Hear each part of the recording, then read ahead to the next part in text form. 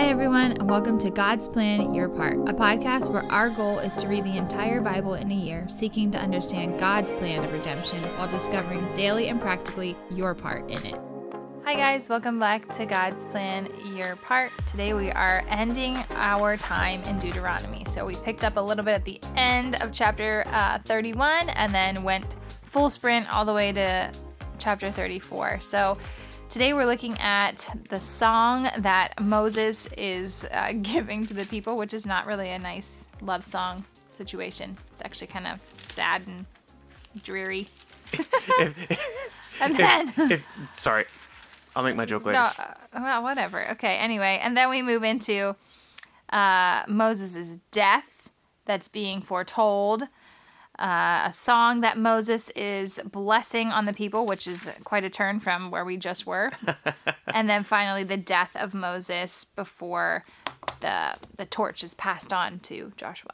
So I was going to say, if you love to hear how much God loves you all the time, like you would not love being in Moses' don't read church. This one, yeah. You'd be like, oh, this pastor, he's like so rough. So I got to say, when I was reading through this, there were like things that I guess stuck out to me kind of. Definitely for me, some wording that we're going to hear later on throughout the actual Bible.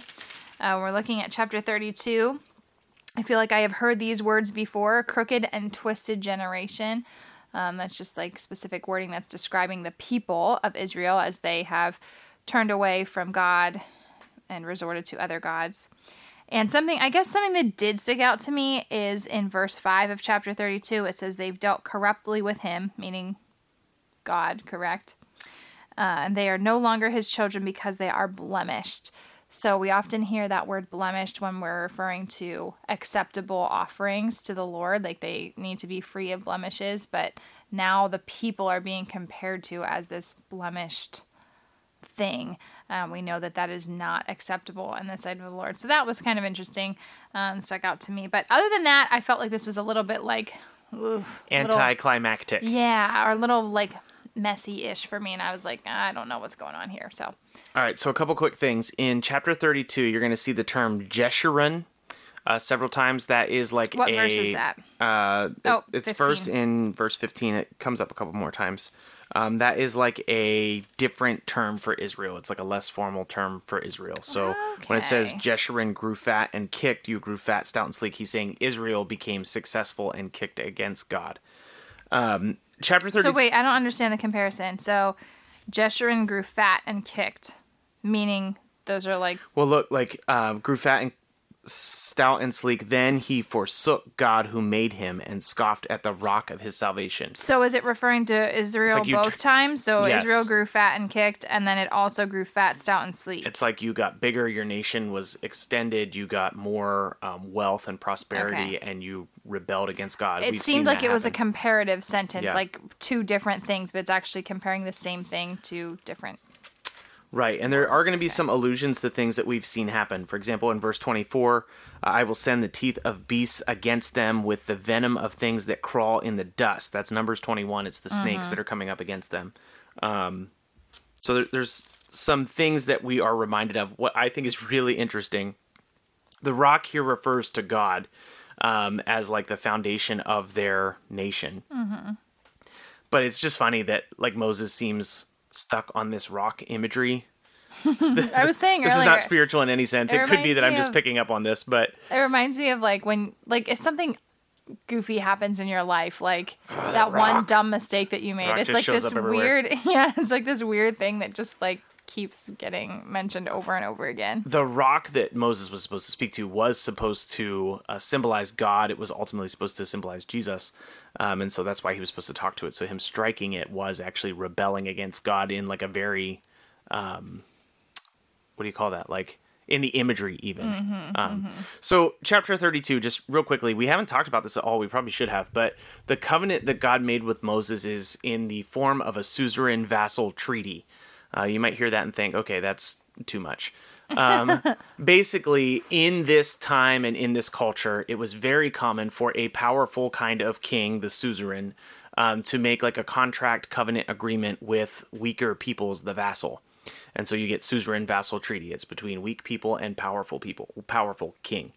And so the covenant that is with Moses is in that form. It's a really cool example of how God uses things that we can understand in our terms to like lead the way he wants to. So he uses something they understand to lead them. And so always in the suzerain vassal treaty is like the agreement. There's always blessings and curses, which we've seen many times. And there is a formal indictment when people rebel against the suzerain vassal treaty. So chapter 32 is actually God's indictment against his people through Moses. So that's why when you read chapter 32, you're like, wow, this guy is so harsh. That's because the people would have understood it to be the formal indictment against them. So just like if you go to court and you get charged with a crime, that's what this would have felt like to the people. They would have understood it immediately. And so suzerain vassal treaty, that's extra credit. If you want to know anything more about that, you can look that up. But that is why chapter 32 feels so harsh, because it is, in a sense, a legal process declaring them guilty before God because they have rebelled against God. And then it's going to, we're going to turn and we're going to look forward to the fact that God is going to continue to look out for them into the promised land, if that makes sense. He gets real sassy in there too. 37 and 38. As I was reading it, I was like, whoa. He's referring to the idols or the gods that they took refuge in, or the lowercase r rock that they took refuge. It says, the ones who ate the fat of their sacrifices and drank wine of their offering drink, let them rise up and help you. Let them be your protection. And it's pretty just like, whew, okay, got it. Won't do that again. Well, not necessarily, but that's the hope. So then we get blessings on the tribes of Israel. This is very commonplace throughout the Pentateuch, between Genesis and Deuteronomy. If you've been following this with us, if you've read the Bible on your own. One thing I noticed, there is no Simeon. Poor Simeon is left out. I even made sure to like go and underline every tribe to make sure they were all mentioned, and what do you know, they weren't. Why is that? I don't know. I should look that up. Which you can look that like, up. Why did he do something extra bad? But what is interesting is that this follows the same kind of procedure. This is what the patriarchs do before they die, and so it is what Moses is going to do before he dies, is bless the people and then pass away. So this is started with Isaac, I believe, and then Jacob, and now it is Moses blessing the people. Anything else you want to call out from that? Not necessarily. I just was confused why Simeon wasn't represented. Poor guy. I know.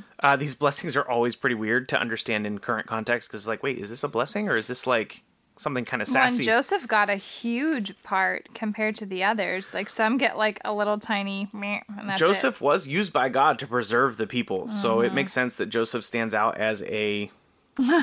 Issachar is like mentioned within Zebulun's blessing, so he didn't really get much of anything. Simeon's not there at all. Yeah, just kind of silly. Oh well. I did read, as a side note, verse 20 is talking about Gad getting like a pretty good portion, a pretty good land. And there has actually been archaeological finds that prove that the tribe of Gad, like Gad is called out by name on this thing called the Moabite stone, that says basically that they did live in that area and those tribes were in fact in that spot. So I'm enjoying just calling out certain things that we know from history to be true because we've dug them up and dusted them off, and that's what they say. And so Gad is one of those things. And then finally, Moses dies. Sad day. It is kind of sad, but what was interesting, and I think you're probably going to talk about this more, but there is a part that mentions that there was no one... what did you say? No prophet like Moses ever again. So the book of... This is sort of funny. The book of Deuteronomy, and therefore the Pentateuch, the 5 books that Moses wrote... I know where you're going They with end this. with a chapter talking about how Moses died and what it was like. So obviously he did not pen that passage. It's... I was thinking more like Moses was known to have written these, and he's saying nobody else came. And no one else like me was ever around. Yeah. No, this is more like an afterthought that was added, is what most people believe. Most likely by Joshua. But basically, it does say that nobody has ever risen like Moses. We've actually seen that before. That was in Exodus. Well, no, Exodus 33 is about the fact that he saw God face to face. But in chapter 18, It's talking about how God will eventually raise up a prophet like Moses. So there is this call out that someday there will be a prophet like Moses, but in our day we haven't seen it. That's what this passage is referring to. And then Who do they think it is? When we get to John chapter 1, this is exciting because we've spent a lot of time in the Old Testament. Yeah. John chapter 1, John the Baptist hits the scene, and a lot of people come to John and they say, "Are you the prophet?" And this passage is what they're referring to. But you know what's funny? When we were talking about that earlier, I was like, well, that's so dumb of them. And you even said to me, like, well, give them a little bit of credit because of his circumstances. So, like, explain that a little bit more. Like, John's circumstances would have actually, like, caused people to have truly believed that. Well, he was a miraculous birth. Mm-hmm. He's out living in the wilderness like prophets would have. Mm-hmm. He's baptizing people to repentance. Mm-hmm. And there were like signs and wonders that accompanied the things that John was doing out in the desert. So we read it and we're like, how did they not know? And it's like, right. oh, actually, like it kind of makes sense that they didn't know. Mm-hmm. But what's cool is when John is asked, "Are you the prophet?" He's like, "No, like I am not." Do not be confused. So that is a connection between Deuteronomy, ultimately Deuteronomy 18, but also Deuteronomy 34 and John chapter 1. So like you kind of get these bookends of what's going on. So we have completed Deuteronomy. This is the 6th book, I think, that we've read because we included Job.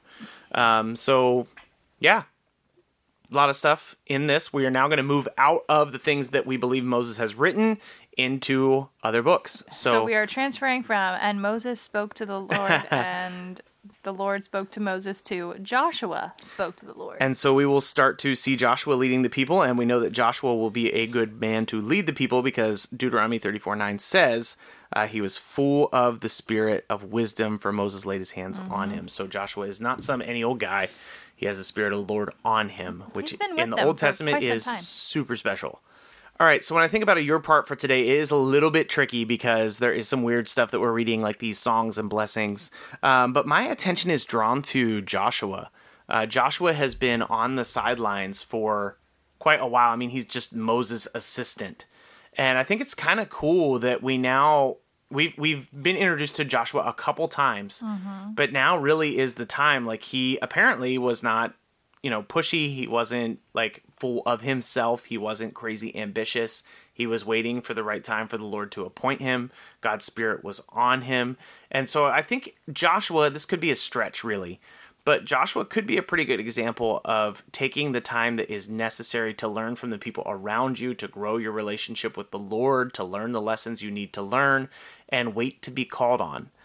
Because when Joshua is finally called on, it is a pretty big deal for him, and we see him lead the people pretty well.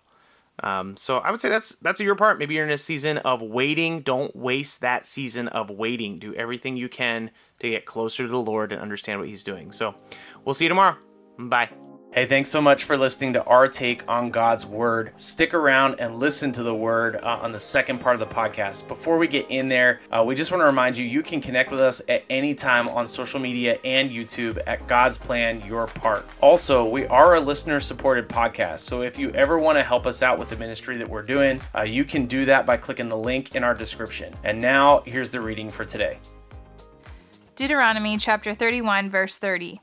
Then Moses spoke the words of this song until they were finished, in the ears of all the assembly of Israel. Give ear, O heavens, and I will speak, and let the earth hear the words of my mouth. May my teaching drop as the rain, my speech distill as the dew, like gentle rain upon the tender grass, and like showers upon the herb. For I will proclaim the name of the Lord, ascribe greatness to our God. The rock, his work is perfect, for all his ways are justice. A God of faithfulness and without iniquity, just and upright is he. They have dealt corruptly with him. They are no longer his children because they are blemished. They are a crooked and twisted generation. Do you thus repay the Lord, you foolish and senseless people? Is not he your father who created you, who made you and established you? Remember the days of old. Consider the years of many generations. Ask your father and he will show you, your elders, and they will tell you. When the Most High gave to the nations their inheritance, when he divided mankind, he fixed the borders of the peoples according to the number of the sons of God. But the Lord's portion is his people, Jacob his allotted heritage. He found him in the desert land, and in a howling waste of the wilderness. He encircled him, he cared for him, he kept him as the apple of his eye. Like an eagle that stirs up its nest, that flutters over its young, spreading out its wings, catching them, bearing them on its pinions. The Lord alone guided him. No foreign god was with him. He made him ride on the high places of the land, and he ate the produce of the field. And he suckled him with honey out of the rock, and oil out of the flinty rock, curds from the herd, and milk from the flock, with fat of lambs, rams of Bashan, and goats, with the very finest of the wheat. And you drank foaming wine made from the blood of the grape. But Jeshurun grew fat and kicked. You grew fat, stout, and sleek. Then he forsook God, who made him, and scoffed at the rock of his salvation. They stirred him to jealousy with strange gods. With abominations they provoked him to anger. They sacrificed to demons that were no gods, to gods they had never known, to new gods that they had come recently, whom your fathers had never dreaded. You were unmindful of the rock that bore you, and you forgot the God who gave you birth. The Lord saw it and spurned them because of the provocation of his sons and his daughters. And he said, I will hide my face from them. I will see that their end be, for they are a perverse generation, children in whom is no faithfulness. They have made me jealous with what is no God. They have provoked me to anger with their idols. So I will make them jealous with those who are no people. I will provoke them to anger with a foolish nation. For a fire is kindled by my anger, and it burns to the depths of Sheol, devours the earth and its increase, and sets on fire the foundations of the mountains. And I will heap disasters upon them. I will spend my arrows on them. They shall be wasted with hunger, and devoured by plague, and poisonous pestilence. I will send the teeth of beasts against them, with the venom of things that crawl in the dust. Outdoors the sword shall bereave, and indoors terror, for young men and women alike, and nursing child with man of gray hairs. I would have said, I will cut them to pieces, I will wipe them from human memory, had I not feared provocation by the enemy, lest their adversary should misunderstand, lest they should say, Our hand is triumphant. It was not the Lord who did all of this. For they are a nation void of counsel, and there is no understanding in them. If they were wise, they would understand this. They would discern their latter end. How could one have chased 1,000, and two have put 10,000 to flight, unless their rock has sold them, and the Lord had given them up? For their rock is not our rock. Our enemies are by themselves. For their vine comes from the vine of Sodom, and their fields of Gomorrah. Their grapes are grapes of poison. Their clusters are bitter. Their wine is the poison of serpents, and the cruel venom of asps. Is not this laid up in store with me, sealed up in my treasuries? Vengeance is mine, and recompense for the time when their foot shall slip. For the day of their calamity is at hand, and their doom comes swiftly. For the Lord will vindicate his people, and have compassion on his servants, when he sees that their power is gone, and there is nothing remaining, bond or free. Then he will say, Where are their gods, the rock on which they took refuge, who ate the fat of their sacrifices, and drank the wine of their drink offering? Let them rise up and help you. Let them be your protection. See now that I, even I, am he, and there is no God beside me. I kill and I make alive. I wound and I heal, and there is none that can deliver out of my hand. For I lift up my hand to heaven and swear, as I live forever, if I should sharpen my flashing sword, and my hand takes hold on judgment, I will take vengeance on my adversaries, and will repay those who hate me. I will make my arrows drunk with blood, and my sword shall devour flesh, with the blood of the slain of the captives, from the long-haired heads of the enemy. Rejoice with him, O heavens, bow down to him, all gods, for he avenges the blood of his children and takes vengeance on his adversaries. He repays those who hate him and cleanses his people's land. Moses came and recited all the words of this song in hearing of the people, he and Joshua the son of Nun. And when Moses had finished speaking all these words to Israel, he said to them, Take to heart all the words by which I am warning you today, that you may command them to your children, that they may be careful to do all the words of the law. For it is no empty word for you, but your very life, and by this word you shall live long in the land that you are going over the Jordan to possess. That very day the Lord spoke to Moses, Go up this mountain of the Abiram, Mount Nebo, which is in the land of Moab, opposite Jericho, the land of Canaan, which I am giving to the people of Israel for possession. And die on the mountain which you go up, and be gathered to your people, as Aaron your brother died in Mount Hor, and was gathered to his people, because you broke faith with me in the midst of the people of Israel at the waters of Meribah Kadesh, in the wilderness of Zin, and because you did not treat me as holy in the midst of the people of Israel. For you shall see the land before you, but you shall not go there, into the land that I am giving to the people of Israel. This is the blessing with which Moses, the man of God, blessed the people of Israel before his death. He said, The Lord came from Sinai and dawned from Seir upon us. He shone forth from Mount Paran.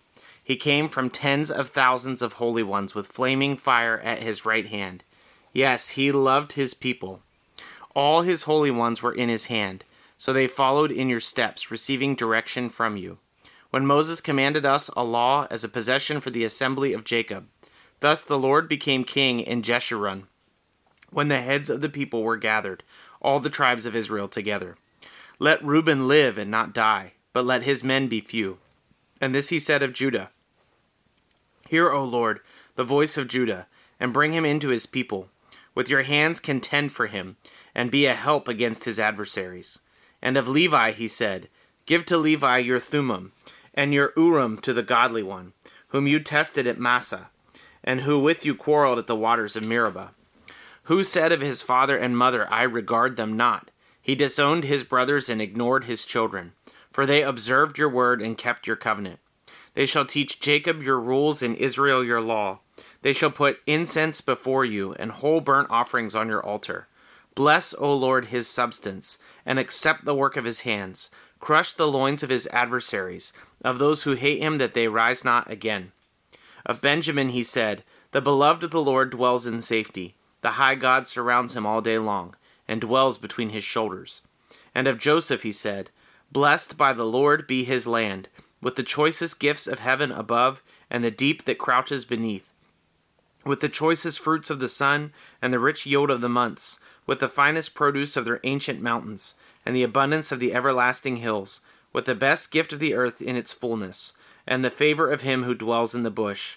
May these rest on the head of Joseph, on the pate of him who is prince among his brothers. A firstborn bull he has majesty, and his horns are the horns of a wild ox. With them he shall gore the peoples, all of them to the ends of the earth. They are the 10,000s of Ephraim, and they are the thousands of Manasseh. And of Zebulun he said, Rejoice, Zebulun, in your going out, and Issachar in your tents. They shall call peoples to the mountain. There they offer right sacrifices, for they draw from the abundance of the seas and the hidden treasures of the sand. And of Gad he said, Blessed be he who enlarges Gad. Gad crouches like a lion, he tears off arm and scalp. He chose the best of the land for himself, for there a commander's portion was reserved. And he came with the heads of the people. With Israel he executed the justice of the Lord and the judgments for Israel. And of Dan he said, Dan is a lion's cub that leaps from Bashan. And of Naphtali he said, O Naphtali, sated with favor, and full of the blessing of the Lord, possess the lake and the south.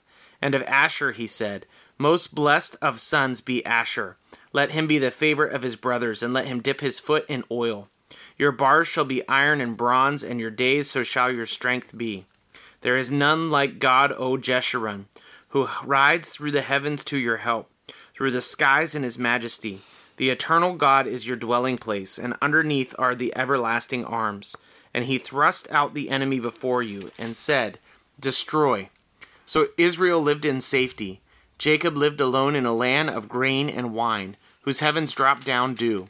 Happy are you, O Israel, who is like you, a people saved by the Lord, the shield of your help, and the sword of your triumph. Your enemies shall come fawning to you, and you shall tread upon their backs. Then Moses went up from the plains of Moab to Mount Nebo, to the top of Pisgah, which is the opposite of Jericho. And the Lord showed him all the land, Gilead as far as Dan, all Naphtali, and the land of Ephraim and Manasseh, all the land of Judah as far as the western sea, the Negeb and the plain, that is, the valley of Jericho, the city of palm trees, as far as Zor. And the Lord said to him, This is the land which I swore to Abraham, to Isaac, and to Jacob. I will give it to your offspring. I have let you see it with your eyes, but you shall not go over there. So Moses, the servant of the Lord, died there in the land of Moab, according to the word of the Lord. And he buried him in the valley of the land of Moab, opposite Beth Peor. But no one knows the place of his burial to this day. Moses was 120 years old when he died. His eye was undimmed and his vigor unabated. And the people of Israel wept for Moses in the plains of Moab 30 days. Then the days of weeping and mourning for Moses were ended. And Joshua the son of Nun was full of the Spirit and wisdom, for Moses had laid his hands on him. So the people of Israel obeyed him and did as the Lord commanded Moses. And there was not arisen a prophet since in Israel like Moses, whom the Lord knew face to face. None like him, for all the signs and the wonders that the Lord sent him to do in the land of Egypt, to Pharaoh, and to all his servants, and to all his land, and for all the mighty power and all the great deeds of terror that Moses did in the sight of all of Israel. Thanks so much for listening to God's Plan, Your Part.